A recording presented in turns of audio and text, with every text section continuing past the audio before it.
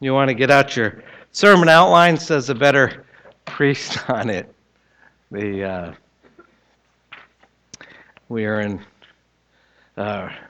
Hebrews 4. We're at a major transition point in the book of Hebrews, starting at chapter 4, verse 14. And it brings this whole new emphasis to the book. So if you turn there with me, Hebrews 4, starting at verse 14, we're going to read all the way through chapter 5 of verse 10. So if you would turn there, that would be great. And then please listen carefully, as this is God's word given for us. Since then, we have a great high priest who has passed through the heavens, Jesus, the Son of God. Let us hold fast our confession. For we do not have a high priest who is unable to sympathize with our weaknesses, but one who in every respect has been tempted as we are, yet without sin. Let us then with confidence draw near to the throne of grace, that we may receive mercy and find grace to help in time of need. For every high priest chosen from among men is appointed to act on behalf of men in relation to God, to offer gifts and sacrifices for sins. He can deal gently with the ignorant and wayward, since he himself is beset with weakness. Because of this, he's obligated to offer sacrifice for his own sins, just as he does for those of the people. And no one takes this honor for himself, but only when called by God, just as Aaron was. So also Christ did not exalt himself to be made a high priest, but was appointed by him who said to him, "You are my son. Today I have begotten you." As he says also in another place, "You are a priest forever, after the order of Melchizedek." In the days of his flesh, Jesus offered up prayers and supplications with loud cries and tears to him who was able to save him from death.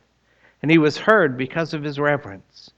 Although he was the Son, he learned obedience through what he suffered. And being made perfect, he became the source of eternal salvation to all who obey him, being designated by God a high priest after the order of Melchizedek. It's the word of the Lord. Thanks be to God. Let's pray. Heavenly Father, this is your word. And as always, we need it. We need it so badly because we are constantly screwing up and filling our lives with sin. And we have a problem, and you're the solution. Show that to us this morning. We pray that by the power of your Holy Spirit, you would take the truths of this passage, press them home, and make our hearts believe. In Jesus' name, amen.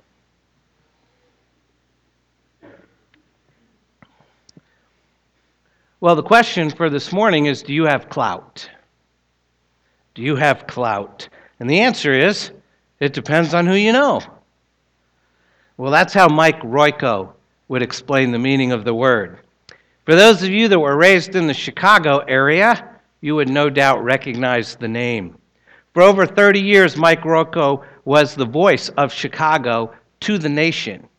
At the height of his career in the 90s, his column was carried in over 600 newspapers across the country.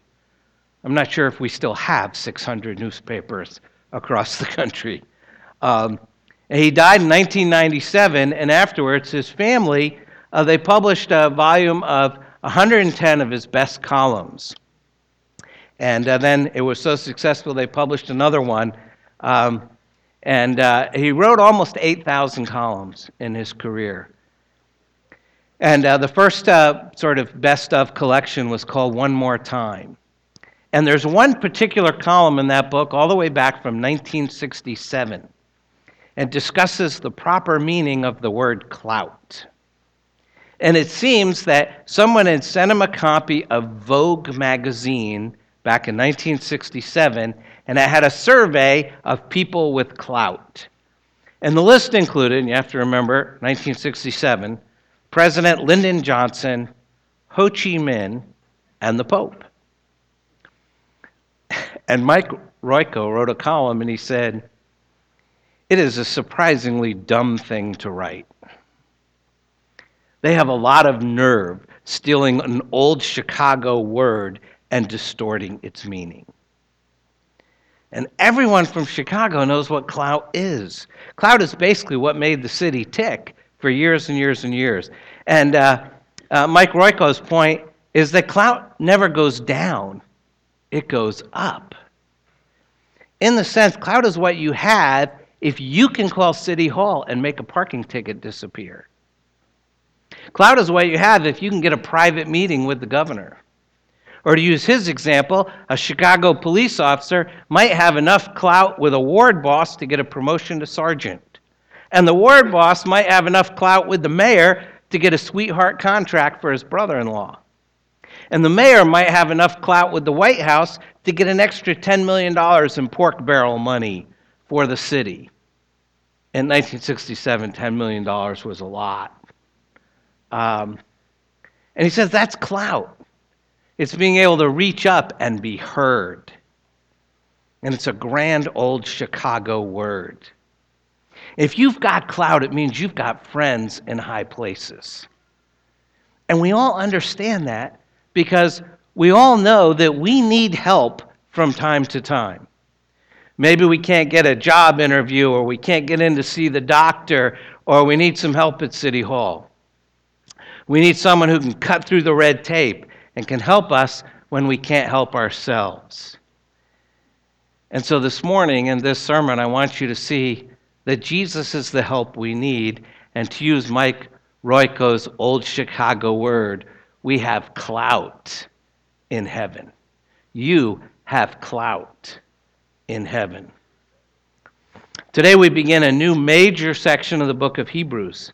It runs all the way through chapter 10. And this whole section has the theme of Jesus as our great high priest. Hebrews is the only book in the New Testament to teach that Jesus is our great high priest. Now, truth be told, my guess is that if you're being honest, you're probably thinking, couldn't we study something more practical? I'm struggling in my marriage. I'm trying to raise kids in this crazy world. I'm wrestling with personal problems. I got sins that are killing me. And now we're going to plunge into 6 chapters dealing with Jesus as our great high priest. Can't you find something better to preach on? On this matter, the New Testament scholar, Dr. Donald Hagner, offers a helpful word. He says, until one gains an adequate sense of the overwhelming majesty of a holy God, and simultaneously a true sense of one's own sinfulness and unworthiness, one is not in a position to understand or appreciate the importance of priests and their work. And our failure on these 2 points is what makes the idea of the priesthood unfamiliar and without apparent significance or meaning. And one of the reasons the Old Testament is so indispensable to understanding the New Testament is exactly here. Since on the one hand, it provides us with a sense of the sovereignty and the majesty and the power of God, and on the other hand, it confronts us with the reality of human failure and human need. And in the light of these 2 points, the greatness of God and the sinfulness of man, the importance of priests readily emerges. And my argument is this is one of the most important spiritual truths you can know. Growth in the Christian life requires getting a clear understanding of who God is and who you are. And once you understand that, it should drive you essentially in desperation to the cross of Christ. And this is why the Apostle Paul says he gloried in the cross. He saw God as the one who dwells in unapproachable light, and he called himself the chief of sinners. And he saw the cross as the place where he found mercy. He says that in 1 Timothy. He says, the saying is trustworthy and deserving of full acceptance that Christ Jesus came into the world to save sinners, of whom I am the foremost. But I receive mercy for this reason, that in me, as the foremost, Jesus Christ might display his perfect patience as an example to those who were to believe in him for eternal life. So if you want to know the significance of this central theme of the book of Hebrews, you You might ask God for a clearer understanding of his absolute holiness and majesty, and for deeper insight into your own sinfulness and unworthiness apart from Christ. And that will help you to appreciate what Jesus actually did for you on the cross as your great high priest, who entered into the holy place not with the blood of bulls and goats, but with his own precious blood, as we just sang. And you'll find that a deeper appreciation of God's holiness and your own sinfulness and the sufficiency of Christ's sacrifice is one of the most practical doctrines in the Bible, because it humbles your pride. And pride is at the root of every relational conflict and just about any sin you can name. So as we've gone through Hebrews, we've been looking at how Jesus is better. We saw in chapter 1, Jesus is better than the angels. And in chapter 2, we saw that we were warned of the dangers of drifting away and letting our spiritual life slide. Chapter 3, we saw that Jesus is better than Moses, and that even Moses wasn't able to lead people into their promised rest. And then last week, beginning at chapter 4, we saw even though Joshua led the people into the promised land, he couldn't lead them into their promised spiritual rest. And so now the writer of Hebrews wants us to see that Jesus is better than Aaron. If you remember, this letter is written to a small group of Hebrew believers who are being persecuted. They're constantly tempted to return to Judaism because that would stop their suffering. And the writer is constantly trying to show them that Jesus is better than the old ways. He is a greater prophet, he is a greater king, and now he wants them to know that he's a greater priest. Now, if you know anything about Aaron, you know he was the first high priest. Other than his brother Moses, being the high priest is considered the highest position that one could have in all Israel. It requires the most spiritual person, really the best person, who could stand between God and Israel and make provision for the people's sins before a holy God. And except for that one minor incident with the golden calf, Aaron's the guy. Aaron is the man. He's the first high priest.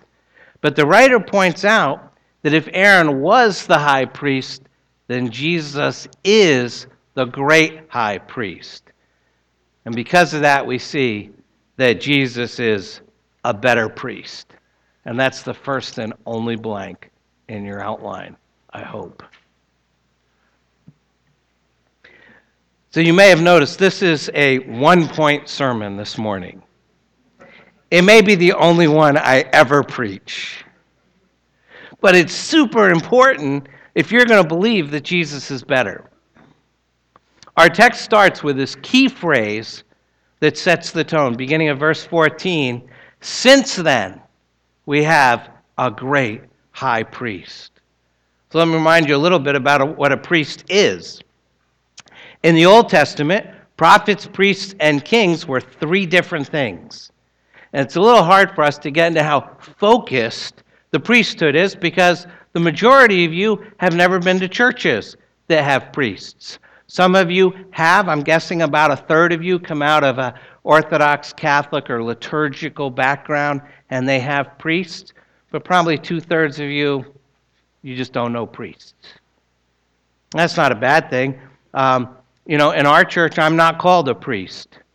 But in many churches, the ministers are. And priests both speak to people, they preach and teach, but they also sympathize and serve.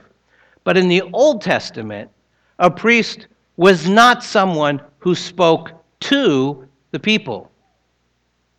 He was only someone who spoke for the people. That's a key distinction.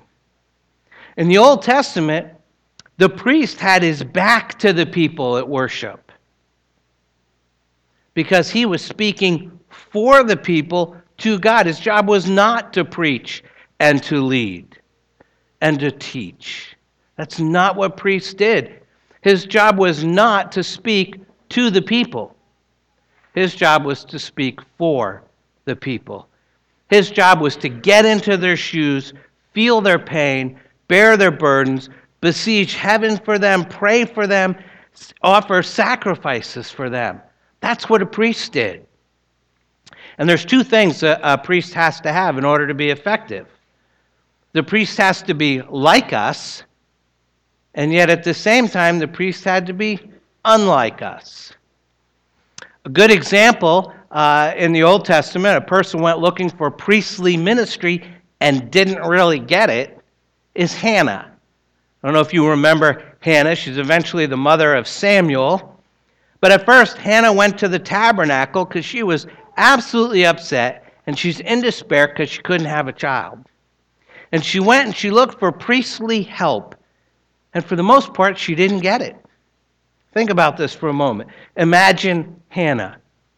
She comes, she pours out her life story to the priest, and if you do that, and you pour out your life story to the priest, and he says, yes, okay, yes, of course, I'll pray for you. Anything else? There's no priestly connection there. It sounds more like a business transaction. And she looks at him, and by his words, and by his heart, and by his spirit, she knows this man has never known unfulfilled longing. This man has never known loneliness. He's never known deep disappointment. He's never known what it feels like to be abandoned by God. This man is not like me. He's having a great life, but he can't be my priest. He says, sure, I'll pray for you, but there's no real connection there. He's not like her, and she gets nothing from it. What if instead the priest looked at her and he heard her story and he begins to weep with her? And by his words and spirit, Hannah knows that this man knows unfulfilled longing. He knows disappointment. He knows what it's like to feel as if you've been abandoned by God. And he says, I'm going to pray for you. And he prays for her right then and there. And he says, I'm going to offer sacrifices for you. And I'm going to pray for you. And I'm going to stay with you and stand with you during this whole time and with this whole thing. And her heart is lifted up. Why? Because there is nothing like great priestly ministry. So now you see it's not this sort of esoteric and remote thing, this priesthood thing. Because what is he? Ultimately, he's a wonderful counselor. He stands with her. She suddenly feels like she has an advocate. She has somebody who's in this with her, who's come alongside of her, and she's lifted up because her priest is like her. That's the first thing a priest has to do in order to be effective. But a good priest not only has to be like you, he also has to be unlike you. Here's what I mean. Imagine again, Hannah going to the tabernacle and pouring out her trouble, and she looks up, and instead the priest says, oh, that's terrible. You're right, life is tough. I don't know how we're going to get through it. And she breaks down and cries, and he breaks down and cries, and then he hugs her and blows his nose on her sleeve, and and at some point she's like, this isn't helping. I think we both need a priest. You don't want a counselor who's only like you. You also want a counselor who's also unlike you. You want someone who's not only been through the dark valley that you're in, but you want someone who can say there's a way out. You don't want someone who can say, I don't know if there's any way out. Beats me. One of the reasons the whole 12-step movement has been so successful and so effective is you walk in, you see other people who've been through what you've been through, and they made it. They survived. And just standing there and looking at you, and they said, I've been through what you're through, and I made it. What is that? Why does that transform so many lives, just to have somebody say that? Because it's priestly ministry. So you don't just want someone who's like you. You want someone who's stronger than you, who has more hope than you do, who can see the way through. You don't simply want a person who's like you, you also want someone who is unlike you. And having said that and having understood that, we can start to begin to see why Jesus is a perfect priest, why he's the great high priest. Let me remind you of what I just read a few moments ago, verse 15. For we do not have a high priest who is unable to sympathize with our weaknesses, but one who in every respect has been tempted as we are, yet without sin. As we are, yet without sin. You see that? He's like us, and he's unlike us. He's the perfect priest. First of all, he's like us. It says he's as we are. How's that? It says he was tempted in every way. One of the problems with that verse is the word tempted. In English, that usually means a situation where you're being encouraged to sin. The Greek word here is actually a much more general word than our word tempt, and it really means that he's endured everything we endure, that he's experienced everything that we experience. Now somebody says, hold on. The first objection that people say is, wait a minute. He's experienced everything that we experience. He never went through a divorce like I have. He never had a miscarriage like I had. He doesn't know what it's like to be in a wheelchair. He's never been through these things. So you have to realize experiences have the external and the internal. They have external symptoms and internal symptoms. You know, external, like being in a wheelchair. And internal, like the person in the wheelchair may feel real disappointment and alienation and abandonment and loneliness. So on the one hand, if you really want to press the logic, you could say that nobody has ever experienced anything that anybody else has ever experienced, because we're all different. Every one of our experiences is as unique as a snowflake. But there are internal and underlying symptoms as well. And what are the underlying? What are the internal symptoms? Well, the same things we talked about when we talked about Hannah. What did she feel? Unfulfilled longing, deep disappointment, alienation, loneliness, a sense of being abandoned by God. And when the Bible says Jesus has experienced everything we've experienced, oh my. Nobody's ever had the unfulfilled longing Jesus had. Nobody's ever had the alienation that Jesus had. No one's ever experienced the deep disappointment Jesus did. No one's ever been abandoned by God the way Jesus was. That means whatever you've experienced externally, the divorce, the miscarriage, the paralysis, the death of a child, all those things that you can say Jesus never experienced those, but the internal experience, the abandonment, the alienation, the disappointment, the despair, Jesus has experienced so much more than you and I have, than the worst sufferers in this room, than the worst sufferers in history. He's experienced so much more. In every way, he's like us. He's utterly and completely like us. But notice the text says, tempted in every way, yet without sin. As we are, yet without sin. Jesus experienced everything we've experienced, but he only responded with integrity and with love and with power, and in that way, he is so unlike us. So this is the other objection that people have.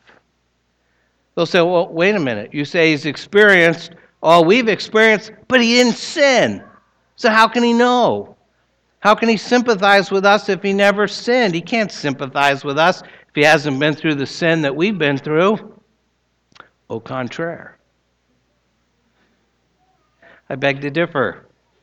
Because if you look carefully, both the clauses there explain sympathy.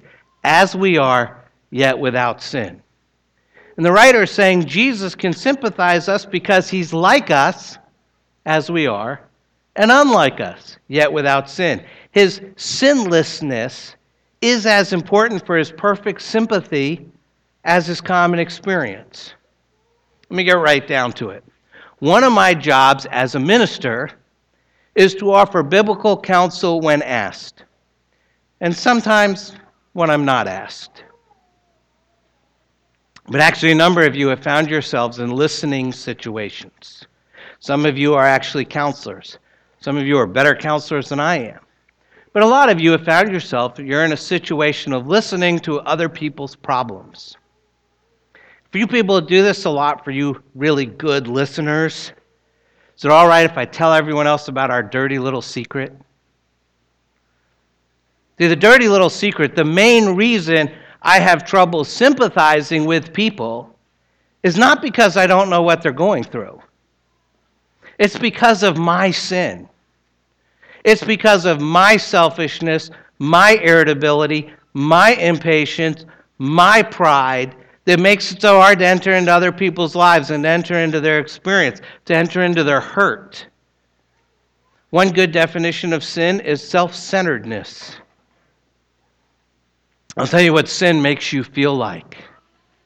Sin makes you feel like nobody understands me. I am so deep. I am so complicated. No one has ever faced the things I face. That's sin.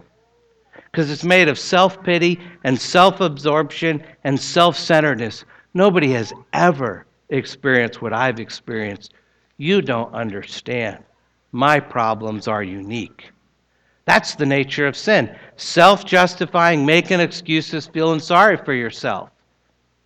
I'm an expert. Because I've done all that stuff. And it makes it hard to enter into somebody else's experience. The more sinful you are, the more sin has gotten a hold of you, the less sympathetic you are. And you may have, in fact, gone through what the other people are going through. But you don't feel like entering into their experience again. You don't feel any sympathy for them. You're too wrapped up in your own problems. So now do you see why Jesus is the perfect priest, the ultimate counselor? He's totally pure, totally loving, totally godly. He has none of the sin that eats up the sympathy, and yet he has all of the experiences that create the sympathy. That's hugely important. He has none of the sin that eats up the sympathy, and yet he has the experiences, those internal experiences that creates the sympathy. He's the perfect counselor. He's not like us in that sense. He's not totally wrapped up in himself. His heart goes completely out to you. He fully comes to you. He's completely wrapped up in you. He knows how many tears have gone down your cheeks. He knows the number of hairs on your head. The Bible says he loves you more than you love yourself. He's the great high priest. He is exactly what you need. How can that be? Well, let's look again at our text. We're going to jump to Hebrews 5, verse 6. Hebrews 5, verse 6, it says, "You are a priest forever after the order of Melchizedek." That's helpful. I'm like spilling all over myself, so I'm not only sinful, I'm a slob. So what does that mean? You're a priest forever after the order of Melchizedek. Well, in the Old Testament, one thing you never ever see is a priest who is a king, or a king who is a priest. There's no priest kings. There's no human being who combines those two things together. You know why? Think about it. What's the king's job? The king represents God to the people. He makes the law, he gives the law, he enforces the law. The priest represents the people to God. The priest is the caregiver.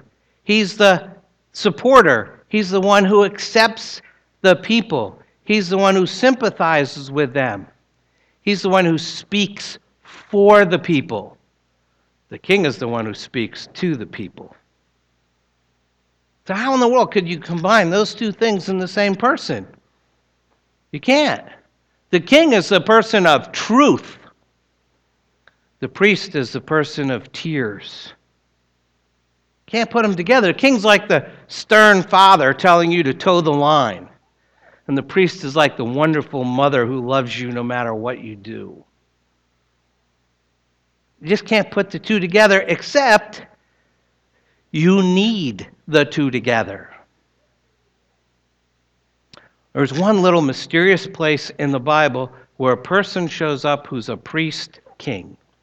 And it's all the way back in the book of Genesis. It happens very quickly, very briefly in the life of Abraham. Abraham meets this guy named Melchizedek. And Melchizedek is the king of a city who offers sacrifices to the Lord. He's a priest king. He's a king who's a priest, and he shows up for a couple of verses, and then he leaves, and no one knows who he is, and he's gone. And everybody says, who is that? What just happened? And the book of Hebrews says it's a foretaste, because the true priest king has now come. Jesus is not just a priest, and he's not just a king. He's a priest king.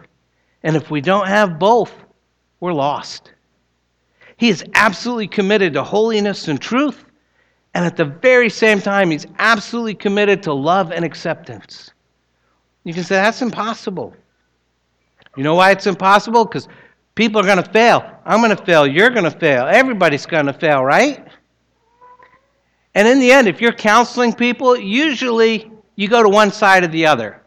You have to go to the truth side. You know, the problem here is sin, yours. Or you go to the tear side, and you're hugging people and weeping with them and saying you're so sorry for what they've gone through. But it's hard to put those together. You know, you either put the truth over the tears and say you need to pay, or you put the tears over truth and you're like, you know, you're flawed and I can't do anything about it.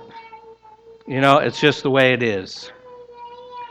Truth over tears, tears over truth. Can't be both. Can't be both king and priest. Until Jesus shows up and says, guess what? Both priest and king. And that's what you need. How can he bring the two together? Look at the next verse, verse 7. He can bring them together on the cross. It says, in the days of his flesh, Jesus offered up prayers and supplications with loud cries and tears to him who was able to save him from death, and he was heard because of his reverence. When did that happen? When did Jesus cry out to God, save me from death? When did he scream? When did he agonize? When did he pray with loud cries and tears? At the very end of his life, in the Garden of Gethsemane and on the cross. Why? Because on the cross, Jesus Christ took what he called the cup of wrath, the cup of eternal justice. He experienced the cup of eternal justice, and he took the penalty the human race deserved, and justice was served. Infinite love honoring infinite truth. If Jesus had been the Lord of truth over tears, he wouldn't have had to die on the cross. He just had to declare you're a sinner.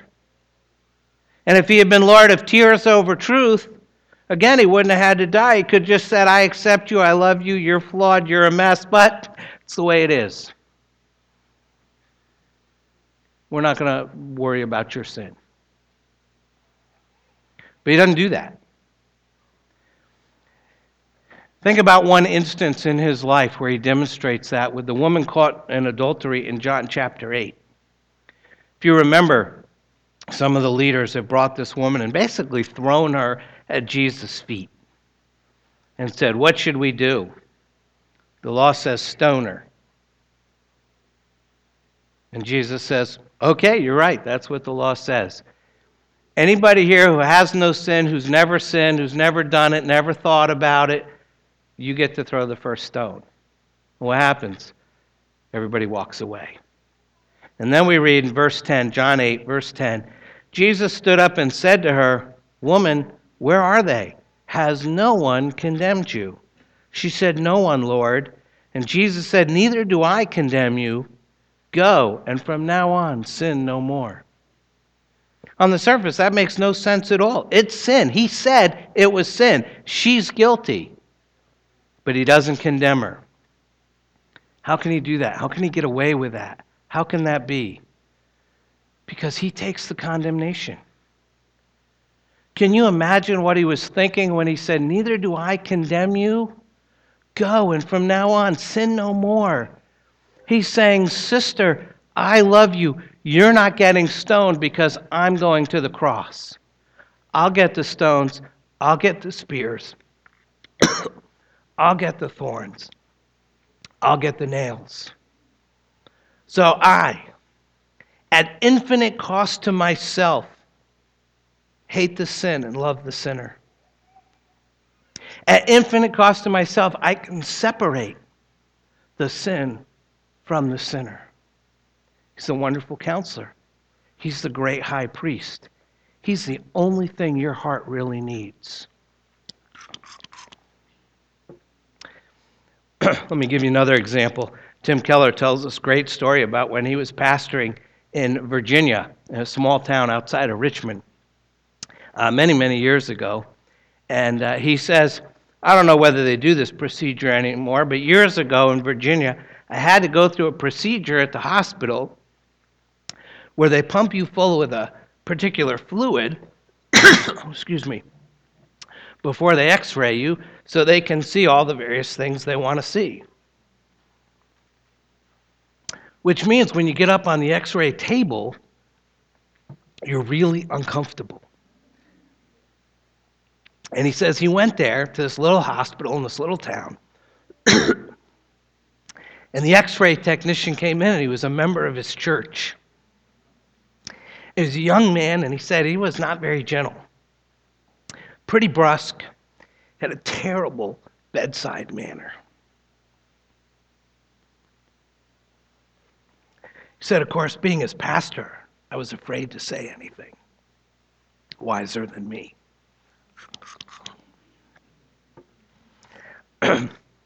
So he went through. 3 years later, comes back. Has to have the same procedure again. And he says he walks in, gets pumped with all the fluid,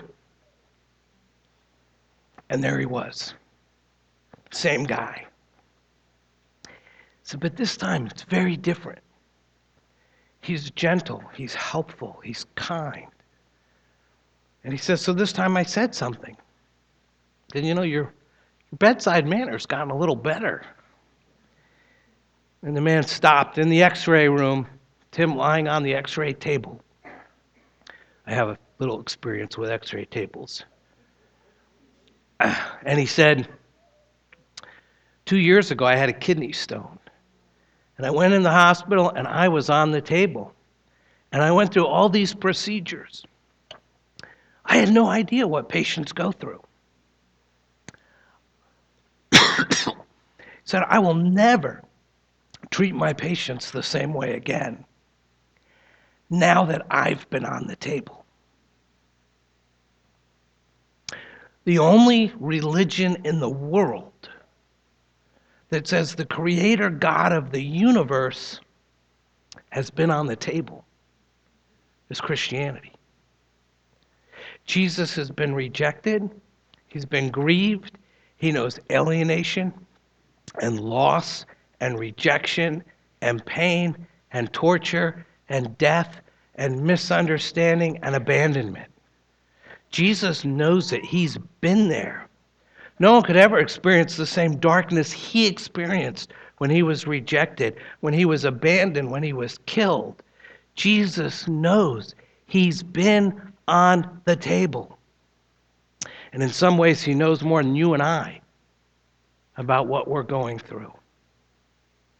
And so now that we know all that, now that we're finally at the end of the sermon, now that we know we have a priest king who brings truth and tears, who's like us and unlike us, who wants us and promises to be with us, what do? How do we react? How do we respond?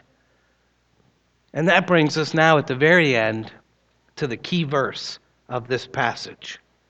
And that's Hebrews 4, verse 16, which says, let us then with confidence draw near to the throne of grace, that we might receive mercy and find grace to help in time of need. See, the sacrifice of Jesus made a way for us to enter the presence of God continually. And the sacrifice of Jesus made a way for us to enter the presence of God confidently. We can draw near to God knowing that we're wanted and welcome and not cowering in shame or guilt or wondering if we'll be rejected. This is not a throne of judgment. It is a throne of grace. And the ruler on this throne doesn't deal in intimidation. He gives grace. And we don't have to be afraid or ashamed. we can draw near with confidence that we'll be accepted and provided for. It's at this throne that we receive mercy for all our failures and grace for all our needs. Hebrews 4:16 is the verse that says, you have clout with Jesus. So are you hanging out on the far edges of knowing God because you're afraid you're not good enough? Are you feeling your way around the fringes of a real relationship with God because you bought the lie that you're not welcome? You need someone who's like you and unlike you. Someone who wants you and promises to be with you. Someone who comes to you in both truth and tears. You need a great high priest. And you have him. And his name is Jesus. And he asks that you draw near to him. So you should probably do that. And I think you should probably do that right now. So take time to pray, and then I'll close.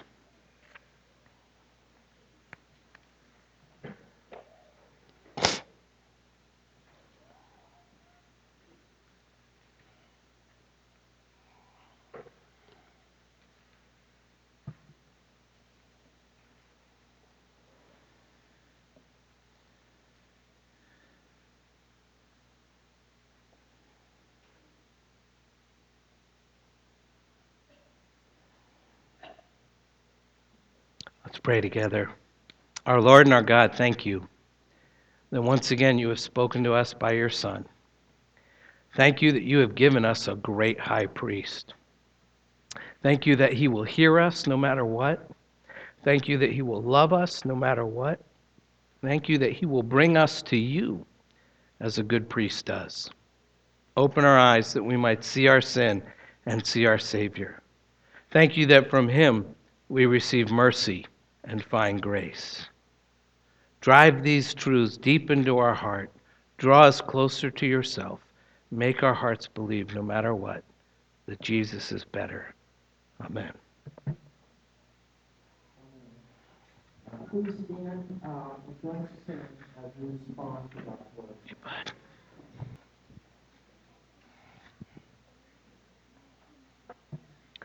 Receive God's blessing from the book of Hebrews chapter 6. We who have fled for refuge might have strong encouragement to hold fast to the hope set before us. We have this as a sure and steadfast anchor for the soul, a hope that enters into the inner place behind the curtain where Jesus has gone as a forerunner on our behalf, having become a high priest forever after the order of Melchizedek. God bless you. We'll see you next week.